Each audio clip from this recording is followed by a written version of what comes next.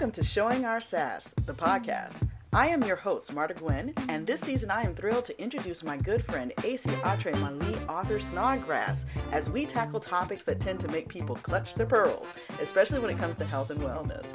This season, we are going to tackle all kinds of topics related to taking control of our health, and we promise not to pull our punches, because we are living through a time where we just don't have time to play about our health. AC is one of those people who are driven to fight for what's right, whether it's raising awareness for her community of persons living with type 1 diabetes or pushing for fair and equitable treatment of union workers. AC uses her body and her voice to help others. AC also has a habit of trying on a lot of other people's clothes and dancing in front of cameras. You might call her a model, but she would say she just has fun doing things she loves. So without further ado, I present to you Showing Our Sass, Season 1. Let's get into it.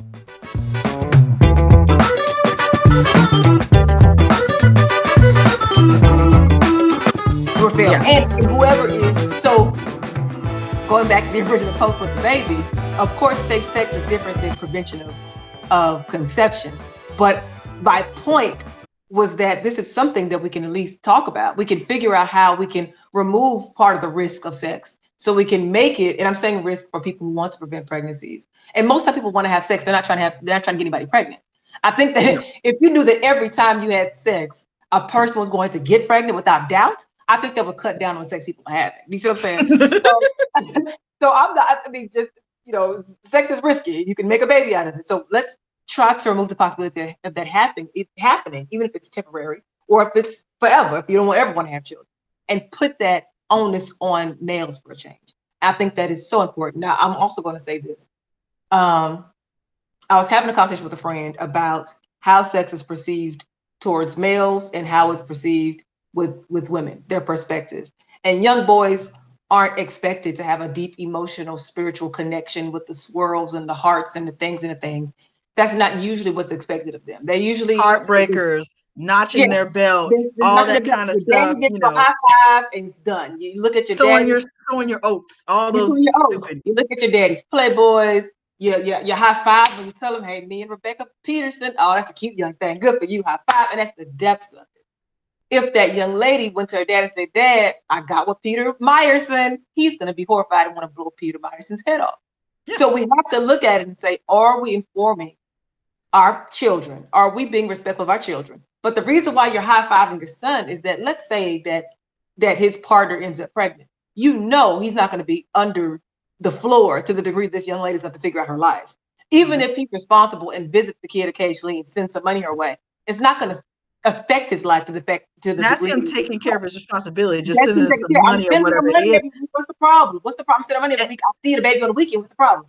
So even with that, if we look at what she's going through, that's why there's such terror, why there's such horror when she gets into having sex. And so as opposed to punishing them for doing what they're going to do, what we all have done, what we all will do for the most part, why not fully inform them and have it be something positive? We talk to our young men, and if I may, I was talking about specifically fuck boys.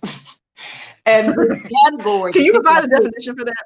You got to provide a definition. Basically, a real flaky, narcissistic, negative, like a stereotypical douche guy that just doesn't communicate well, doesn't really respect you.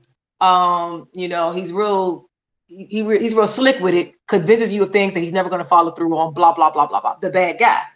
So that guy, I don't think that they are born that way. I think that they're created. And what I have always believed that these types of guys, I'm not saying that all guys are like that by no stretch. I've had probably more positive experiences with men than most. They're just good guys. I think guys are good guys, but there are going to be the flaky dudes that are out there, the narcissists and things like that. But with this particular population that I'm speaking of, I feel like they are the type of guys that never really had to do anything to earn a woman's vagina. You see what I'm saying? He didn't have to do anything. And so when you're like that 13-year-old boy and you kind of handsome, you got the one earring and you be fighting in the hallway and the girls be like, ooh, that's Jimmy Sampson. Ooh, he's cute. Your hair starts growing in a little earlier. They call you mannish. And you've been messing with girls since you've been around 11 years old, but it's the girls that have a crush on you and they hear they got to do stuff with you to make a boy like you. So you kind of be messing with the unfortunate broken young ladies who don't know they can. There's more to them than that. But you've been messing with girls under their shirts and in their drawers since you've been around 11, 12. So if you've been doing this since 11 or 12, we fast forward you to 16. You've been really getting it in. Somebody is licked a testicle or two by the time you're 16. So when you are about 21, 22, 23, you've not had to do anything to earn the attention of a young lady that requires earning. And so when a young lady's like, oh, he's a good guy, let me see what he's talking about. He's sitting there like, yeah, I mean, you know what I'm saying? She gotta show me that she's serious. She gotta show me something. She got what she brings to the table. It's transactional. He's transactional. And he's sitting there like, what you gonna do for me? Because he's never, ever had to put long-term, intentional, focused, respectful effort into getting attention. And that's how they're created. But he also, I guarantee, was not told at a young age, you know, son, if you're ever ready to have sex, this is how you need to really make sure that you are safe. And this is what you do to make sure that she's enjoying herself. How many dads have talked to a young man, and not in a nasty elbow kind of way, but you do know that this might be something that's really sensitive for her. This might be something that makes her kind of scared. She's not ready. Ask her if she's ready. Tell her that it's okay if y'all don't want to do anything. That whole conversation, how many dads are doing, as opposed to, man, you did it, high five. Hey, put your Jimmy hat on, high five. And it's no deeper than that. My son is handsome. He's on the football team. And nobody's talking about the full psychological requirement to grow and mature in the responsibility of being a person who's going to be sexually interactive with someone else. They're not to embrace good sexual health practices. Yeah, you're right. Yeah. So he's able to connect it. If you're supposed to connect emotions to sex with healthily, it should be there. Sometimes it's not. It just is. People just be like, hey, you got a penis, you got a vagina, let's make them high five. Hey, but in the best case scenario, there's an emotion that connects to it. There's passion that's connected to it.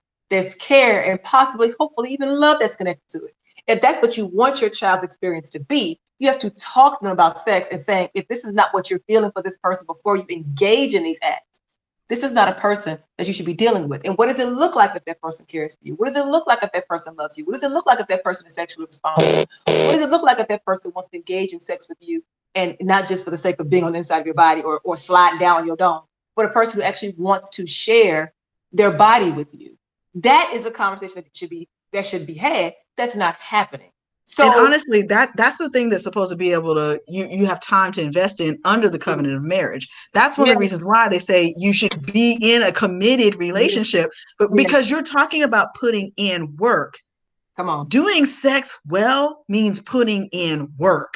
It isn't just magical, the Disney stuff starts exploding behind the castle kind of nonsense. And if you're going into that thinking that, you're going to be disappointed when you do that situation.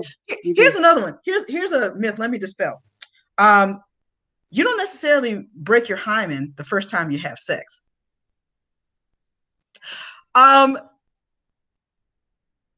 You could break your hymen before you have sex. Or way past the 5th time you have sex. It's not always going to get broken. So if that's how you're measuring whether or not you've popped someone's cherry and all the other horrible food analogies we associate with our sex life, melons, what else do we do? Lollipop. Yeah.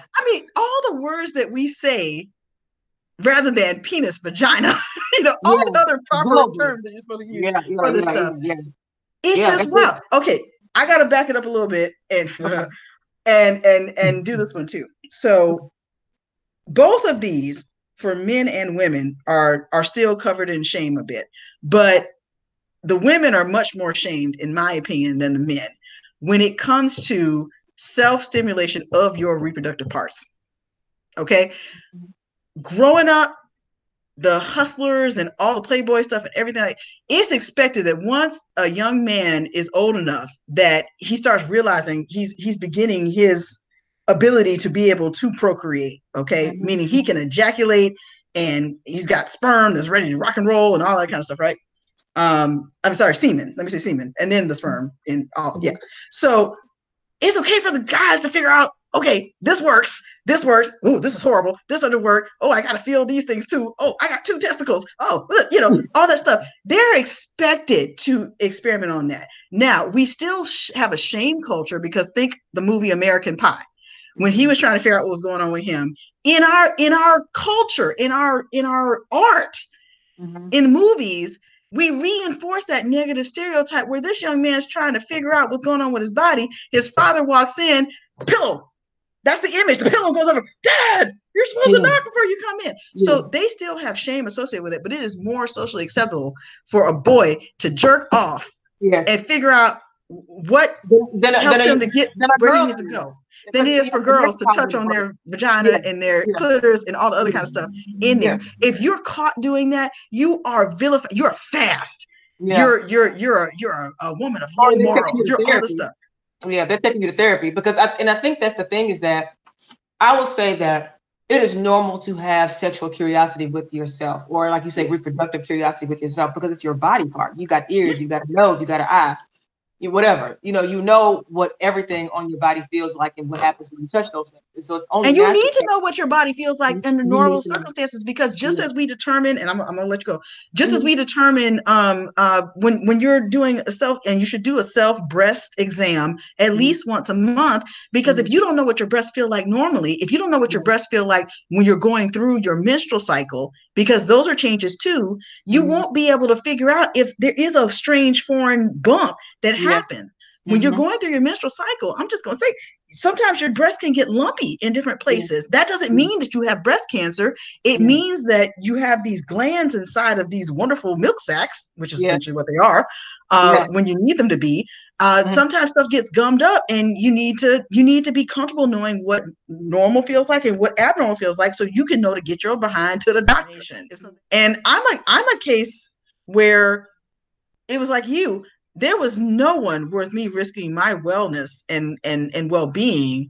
There was, I don't care how cute, how smooth someone talked, nothing. And what was actually maybe the blessing of my growing up was that no one even really considered, for the most part, bringing that to me. I guess it's the way I carried myself. Maybe they were terrified of my father too.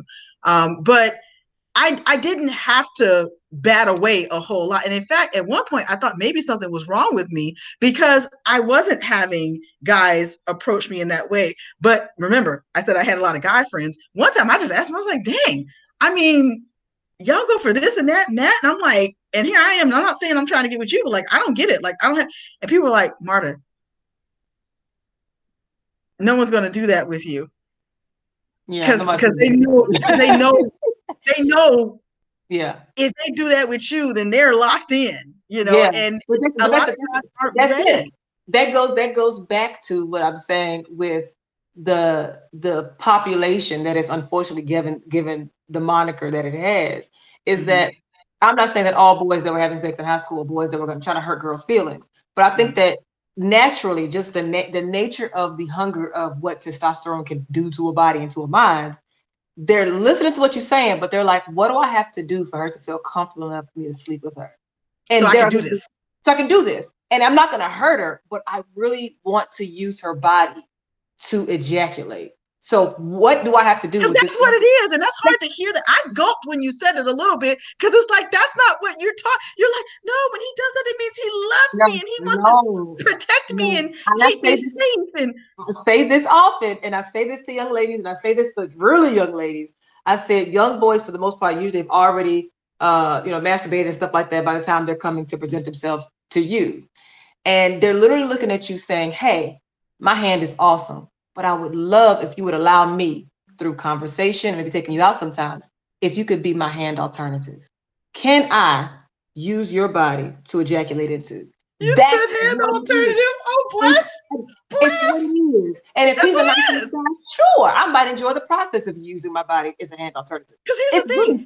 Really when we say young men, we mean they can have that mentality up to 28, 32, 35. Yeah, it's not deep. And so when you were saying, hey, I wasn't that kind of gal that dudes was coming at, because it was going to require more than just you being a hand alternative. You're like, you're gonna have to love me, you're gonna have to listen to me do this, you're gonna have to be a part of my life. And they were like, Mark, you are awesome, but I'm gonna need a low-hanging fruit that is going to be okay with a couple of pillow talks and a couple of compliments and a meal or two for me to get my release. For me to get my release. That's what I'm looking for here. And I think that you're awesome. You're wife material, but I just need some jizz material right now. And that's what it is. They're not going to tell you that, but that's what it is. If they don't, unless you have some of the guys that well, you know what I'm saying. but here's the other thing too. Think about the dynamic that creates for the women too, because again, our society still considers those who make a choice, because most of the time it's a choice, unless it's a situation of rape, and that's horrific and a whole nother conversation. But if a woman chooses to be sexually active and to if she chooses to be sexually active or she chooses to be sexually promiscuous, because sexually active doesn't mean that you're promiscuous, and I want to be specific in that. What does that do when you got a sexually promiscuous young woman and a woman who's not engaging in sex at all, and they're in the same community of young people? They're competing for academics, they're competing for attention, they're competing for all these things. If society says that in some instances that sexually promiscuous young woman is more desirable because she has more knowledge and she knows what she's doing and she knows how to satisfy men, but on the other side, she's also a fallen woman because she's not married yet, that's a head trip and a call for counseling. But then you've got the woman who's choosing not to have sex, and she's over here wondering, am I desirable? Will I be able to satisfy my eventual partner? I don't have information. I'm trying to do this the best way I can. Oh, by the way, what the hell is this feeling I'm having when I'm like, I'm hot and I can't breathe and I can't focus and I can't think, and what do I do? And you slip up and be like, oh, well, that worked. I mean, there's so much, like, we need mandatory counseling, period. Period. It should be something you can get for free, like going to Planned Parenthood. By the way, I don't want to get off of this conversation without having a good little chance to talk about Planned Parenthood for a minute, but just a segue in there. But yeah. Oh, Jesus. Yeah. Okay. Before you get even to the segue of that, when it comes to the balance, I think that it goes both. It's the same but different for men. When you have guys, and I'm saying, the popular guys, and he's out there swinging and banging, and you got the guy who's a good guy, but he's not out there swinging and banging with anybody. Ironically, it's usually flipped. When the guy's out there swinging and banging, you feel like he has more to offer because, hey, if girls are liking him, or he has more sexual experience, it means he can turn it out and he knows what he's doing. And then you got a guy who's a good guy, nice guy, smart guy, and he hasn't really gotten around to it yet, or whatever the case. Are people paying him any attention? And so when you flip it for women, it's a woman can be out there and she's a fallen woman because she's out there. And you've got a woman who's not out there and looking at her like, oh, nobody wants her because nobody's approaching her in that way. I think all of it is a mind trick. And I'm more focused on young ladies only because we're the ones that get the short end of the stick when it comes to social expectations. And the focus in the conversation that I have is usually from that perspective. And so for myself, I wasn't the chick that guys were running after, not for real. But I too was the same way to say people knew that you're going to have to make a level of effort that is beyond what you feel like dealing with. And not saying that it's negative or that it's bad or that they're being selfish or whatever the case. No, they're looking for something that takes less effort. I mean, and I hate the term of low-hanging fruit as if to say that the women who don't require as much as other women are rotten or they're no good. I'm not saying that. But it is easier to get if you have a list of expectations before you engage in sex with a guy. A woman might say he's good looking. He's a nice guy. He makes a decent amount of money. He's, he holds a good conversation. He's intelligent. That's a dude that I would definitely consider sleeping with. He has a nice body. Okay, yeah, I would. If I got along with him, I would do that. That's not your list. That's not my list. And so a guy who's like, man, I'm smart. I'm good looking. I'm nice to people. You telling me I can't get it? Not me. But I'm not saying that she is worse than me. It's just we have different expectations for a person who wants to access our bodies. So I require something totally different or added onto that than she does. So by all means, please seek so you can find what it is that you want. And there's nothing wrong with her. That's the and what you want can change. And to bring it all the way back to our initial thing is the decisions and the power you have to make the best decisions for yourself earlier in life, the better likelihood you're going to be prepared to go ahead and meet those eventual commitments and obligations that you do when you talk about bringing in a life into the world. How many young men could have potentially benefited from having had the choice? Because I do kind of agree with my mama that they need to have some part of the choice in it, because they need to take some ownership in it. It shouldn't be something done to them if at all possible. Let me say it that way. Because you can get in a lot of legal stuff with that down the line. But if a young man could, with less anxiety, know that if I find someone who is willing to be my hand substitute, I love that. I'm going to use that. I want a shirt. But if I can lessen the likelihood that I'm going to obligate her to make a decision as to whether or not to terminate a life or to bring a life into the world by doing this thing, because I know I'm not ready to go ahead and have a baby that I'm responsible for. I mean, why? How many more men could have gone on and done things to be productive? How many young women could have gone on to things to do stuff more productive if they did not have that additional responsibility, which resulted from usually poor information? That's what, if you have full information, if you're a woman who fully understands your ovulation cycle and you're hooking up with a dude who fully understands your ovulation cycle and his male fertility and whatnot, and y'all say, let's do it anyway, it's going to be fun. That's different. But that's not usually the case scenario. The case scenario is usually you're going off of assumptions about certain things. Like she says, oh yeah, no, I'm not on cycle right now. Or, or he's saying, because you're there. I personally have difficulty understanding being out of your mind, so horny that like you can't think rationally, but that's me. Okay. I'm not one to get carried away with passion when it comes to sexual reproduction. I'm just not.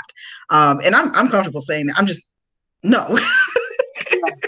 But I acknowledge that there are some people who they can get caught up in that. And so like you were saying at one point, making sure that you have some muscle memory so that you can do the things, the preventative things, to lessen the likelihood that in a moment of passion, you go and do something and then you have regrets later. Because, oh my God, how awful is it to have had a beautiful moment and then after that feel regret?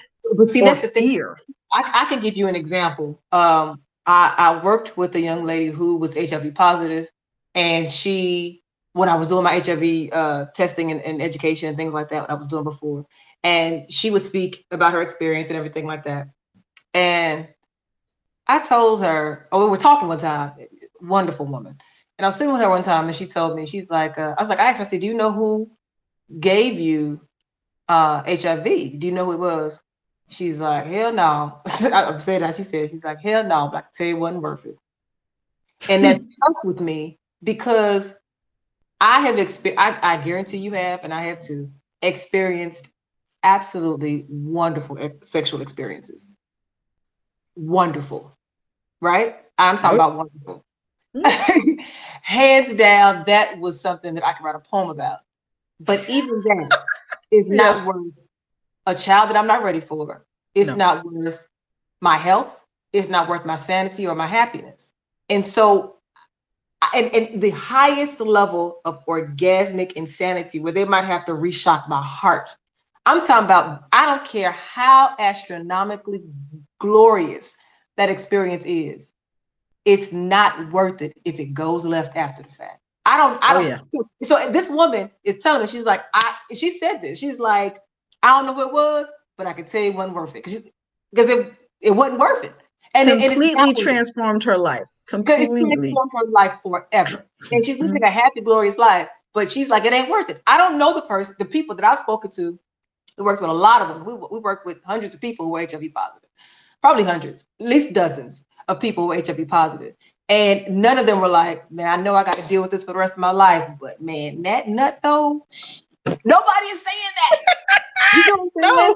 Nobody is saying that. And for me, I look at the responsibility of continued health issues that HIV can present as the equivalent of the responsibility of a child. And I'm not trying to compare children to diseases. I'm only saying the responsibility that you have to wake up and create a day that maintains your safety because you're now dealing with this disease is the same way you have to wake up and maintain a safe environment for the child that you created that you weren't ready for.